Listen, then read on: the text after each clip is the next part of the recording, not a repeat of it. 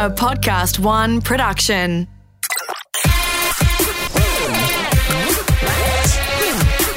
Oh, that's a curly one.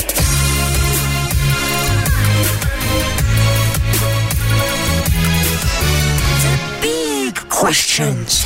G'day, Adam Spencer here with another edition of The Big Questions. I emceed the Singularity U event in Sydney. If you haven't heard of Singularity U, it's the concept of people thinking on the topic of our exponentially growing technologies. What impact will the move towards artificial intelligence, robotics, etc. have on the world in which we live? Now, our last episode of The Big Questions featured Mandy Simpson, the Chief Executive of Wellington-based consultancy Cybertoa, explaining from basic first principles the concept of blockchain. If you haven't had a listen to that episode yet, I strongly recommend you go back and run your ears over that to get the concept of the blockchain and how we can future-proof that technology down pat. Well, now let's ask, how could you apply blockchain in the real world?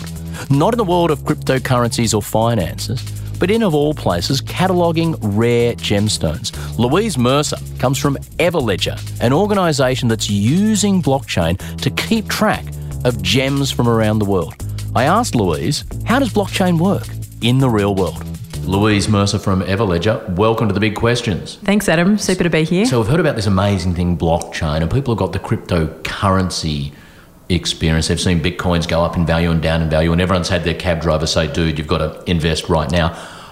But they don't just, as Mandy hinted at, they don't just underpin cryptocurrencies. You live in a real world example of where blockchain's being used for something. Tell us about Everledger. Sure. Look, I think the real innovation to pay attention to is blockchain itself. And as opposed to the currencies it currently is known by most people to underpin. The currencies are fascinating, and I think they will run their course, and the world will figure out how to use them and the suitability of purpose for them. But for me, blockchain is the really interesting bit that gives backbone and structure. It's the infrastructure, if you like, that really excites me. Look at Everledger. We are concerned with the provenance of objects, so the story of an object's life cycle from its origin through its chain of custody. We started with diamonds, and at Everledger we track and trace the diamond from where it was dug out of the earth, the artisan who cut and polished it, the jeweller who set it and sold it, the grader who authenticated it, to the diamond that now sits on your finger. People would understand why that sort of thing is relevant. Sometimes diamonds come from bad places, war conflict zones, Leonardo DiCaprio films, that sort of stuff. I presume also some people are wearing what they think are diamonds that aren't real diamonds, artificially created, that sort of stuff? Yeah, look, the industry had real challenges. So you've got these very small, very highly valuable assets and conflict stones, so stones that are mined from areas without an internationally recognised government, with human rights exploitation and violation, and often funding things like terrorism.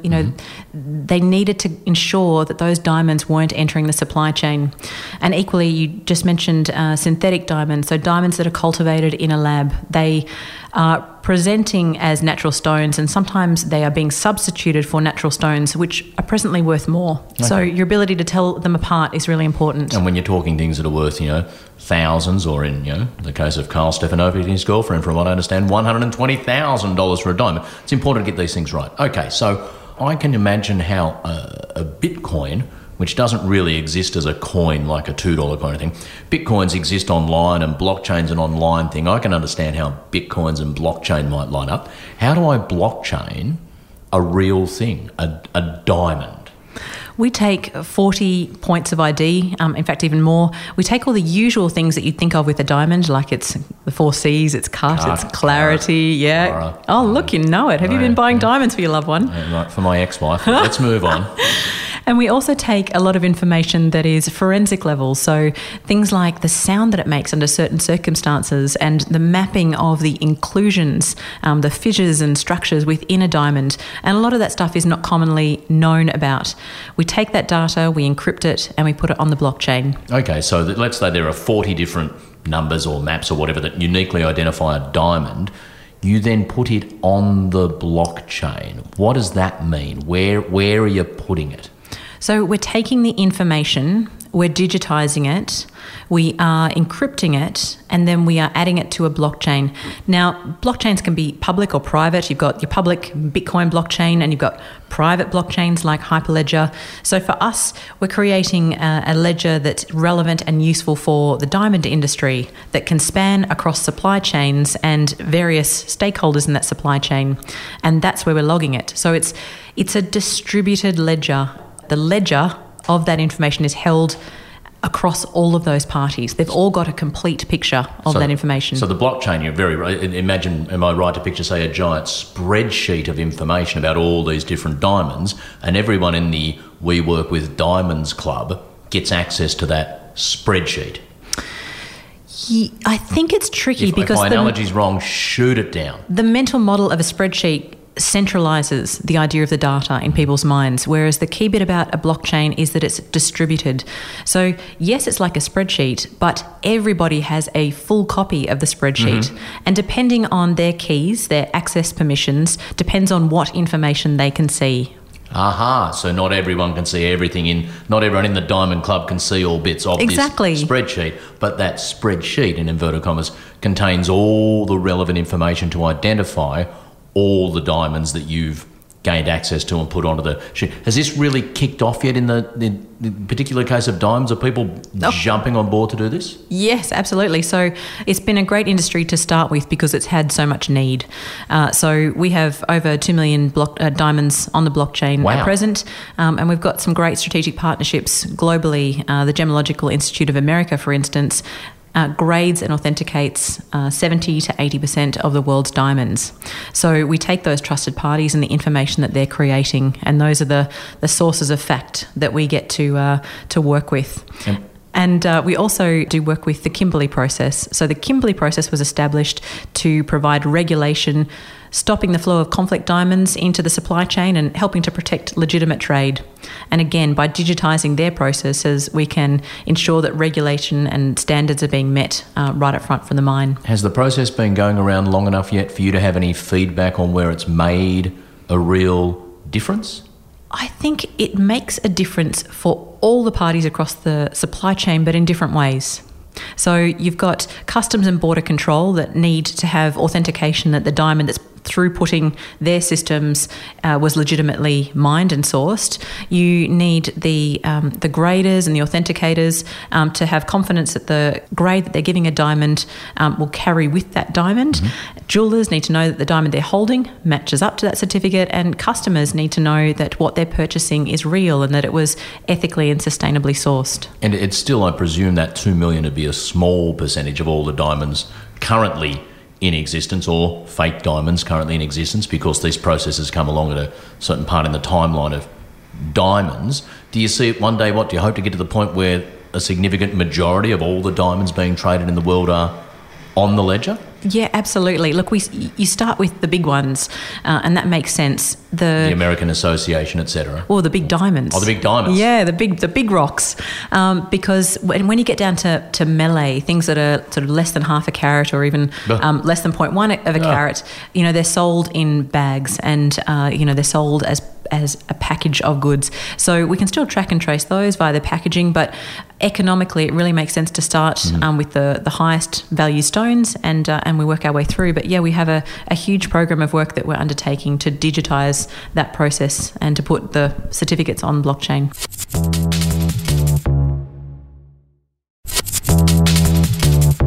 When you spoke at the Singularity U Australia Summit, you also gave the example of car ownership as something that could benefit from a blockchain approach. Can you walk the listeners through that? Yeah, sure. Look, we started with diamonds. Everyone starts somewhere. Amazon started with books.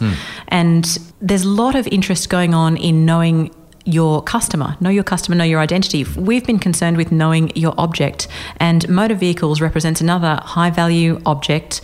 It's complex, it has a complex chain of custody, and yet being able to prove your ownership, your relationship with that vehicle really matters. So as an asset owner, as a car owner, if I can prove that I own this particular car, that makes the way I can process transactions through motor vehicle registries, through insurers, through banks, keep track of my maintenance records and keep track of lifetime warranties, all of those things much simpler. If new parts get introduced into the original vehicle, where'd they come from, how does that all work, etc. They're the Exactly. sort of data points you'd be using to identify a vehicle. In the same way you talked about the 40 data points that identify a diamond in the diamond ledger, what sort of things factor into identifying a car? Yeah, it's complex, and it's never one particular data point, but it's the system of data points. So yes, there is ways that you can map all the different componentry of a vehicle, and that starts right back at manufacture and the kinds of things that are included. And there is often some authentication, some signatures done on various parts right Engine, back there. serial number, that sort of stuff. Of course, well, VIN is kind of the one that everybody knows, but on other parts as well. So as you then move through, there's really an emerging wealth of forensic technology that you can use, including things that spray dots, micro dots on different parts of vehicles, and so you can check later what parts were original and what parts have been added. But authenticating against, say, written off vehicle registers is really key. Nobody wants to be driving around in a second-hand car that they purchased that's in fact been written off and is unsafe. This is all a matter of identifying things via data, as you've said. And so whenever you get to issues of data, storing data, cleanliness of data, rubbish in leads to rubbish out. Does that become a big challenge in maintaining the integrity of any blockchain? It is. And, you have to have and spend a good amount of time up front making sure that the data is clean and clear. And there's various ways that you can do this. So first of all, with our clients, oftentimes we're spending a fair chunk of time data cleansing and cleansing against standards so that they're interoperable data. So the way that, for instance, one party captures a VIN marries up with the way another party matches a VIN. Surprisingly, you can capture them a huge number of ways. You also need to think about the trusted parties that are adding information to the blockchain along that journey. So by working with particular parties that we know have particular insights to information, they can bring more credence to it. In the diamond supply chain, we have a relationship with GIA, the Gemological Institute of America, and they bring huge amounts of credibility to the authenticity of certificates. And in the same way, the manufacturer of cars brings huge amounts of authenticity to what is originally captured in the embodiment of a car. And then you go through the process. And so as you have different parties repairing vehicles, they can add to the blockchain as well. Interestingly, the system self-governs. So, what do you mean by that? So when a vehicle or a diamond shows up later and it's not the same physically as what is captured digitally, then because of the almost time-lapse photography of the way that information is captured on the blockchain, you can go back and you can see what party added that information. And therefore you've got a full audit trail. And therefore the system can really identify if there are parties adding data that is incorrect. It can pretty quickly identify who those parties are and take corrective action. Because if you think about the different sort of areas in which you might want to apply the sort of technology, but imagine in a country like America, if each state has a different processing regime or way they measure or label or grade things, if that's done on a state-by-state basis, then in the same way there can be a paper trail nightmare bureaucracy between states, it becomes challenging to establish something on a blockchain if what you're putting in column 3 of our hypothetical spreadsheet is measured 16 different ways across the entire country. Then working out what that number there means and grading it appropriately, I presume, becomes a potential challenge. You need everyone to buy in to be part of the chain. Yeah, and look, we do try to catch those things early. So, if you can find that data is captured one way in one system and another in another system, you can, run scripts over that to clean it up before it's added to blockchain. So you can identify that early. But these things are evolving. And I think blockchain provides the impetus to really pay attention to not just, a single entity thinking about the cleanliness of its data, but now an entity thinking about the interoperability of that data across other systems. And so in the way that most people have first heard of blockchain is associated with Bitcoin and other cryptocurrencies, and some people are saying these cryptocurrencies will almost entirely wipe out to zero. Some argue you might have cryptocurrencies again. Others are saying it'll just be this. That was such a 2017 thing. Even if cryptocurrencies are just wiped out and don't play an ongoing functioning role in the world economy, Will blockchain survive? Is it just guaranteed that blockchain will underpin future models of all different sort of tradables and commodities and things like that? Or is the jury still out on whether blockchain will really bite? I would never say that a single technology will last forever. And I think you'd be very unwise to do so in a time like this where the rapid development and convergence of technologies is running us up an exponential curve of growth. What I do think is that blockchain inherently embodies some principles of distributed ledgers and principles of the democratization of data, and brings into frame questions about network security and keys and how we might organize ourselves differently around data that's not in a centralised database and that's not dependent on centralised intermediaries to vouch for all the parties. So I think these principles will endure. Now, the question that often comes my way is about quantum computing and, will that smash blockchain? And it well might. And I think for those reasons, we have to stay abreast of these kinds of technologies and understand, how they might strengthen and enhance the pre-existing technologies, but how you then adapt and morph, say, a blockchain into that kind of environment. So whether it's a blockchain 2.0, blockchain 3.0, hash graph technology or quant chain or something, you think the general concept of distributed ledgers underpinning systems of goods and items and commodities and financial structures and all that will endure? Yeah, I think that's where the paradigm shift is. And I think that creates new expectations in market about what information is available to me and, how I might manage information that is, how I might manage the information about my asset and how I might disclose that information. So I think it speaks back to privacy and it speaks back to how competition is conducted and it speaks back to the effectiveness of regulation, how regulation takes effect. So, the technologies are a means to an end. And I think at the moment it's challenging the status quo of intermediaries, but will the technology last forever? No, probably not. And Everledger at the moment is using blockchain extensively, but we use all manner of other emerging technologies as well. We're an emerging tech company, and so we're always paying attention to how we can think about the provenance of objects as it moves through quantum and what follows quantum, whatever that might be. Oh, now my head is starting to hurt. Look, a fascinating conversation, Louise. Thank you so much for filling in some of the gaps for me. If my girlfriend does manage to twist my arm far enough to, as they say in inverted commas, put a ring on it, you know that you are the first person I'll be calling. Lovely to speak with you, Louise Mercer. Thank you, Adam. This episode of The Big Questions, as always, was produced and edited by Alex Mitchell in the Podcast One studios. Series producer Caroline Pegram, and the theme music provided by the good people at Uncanny Valley. If you want to hear more Big Questions answered, go to podcastone.com.au or download the Podcast One app or look us up on iTunes. I'm Adam Spencer. I'll be back with some more Big Questions soon. Big Questions.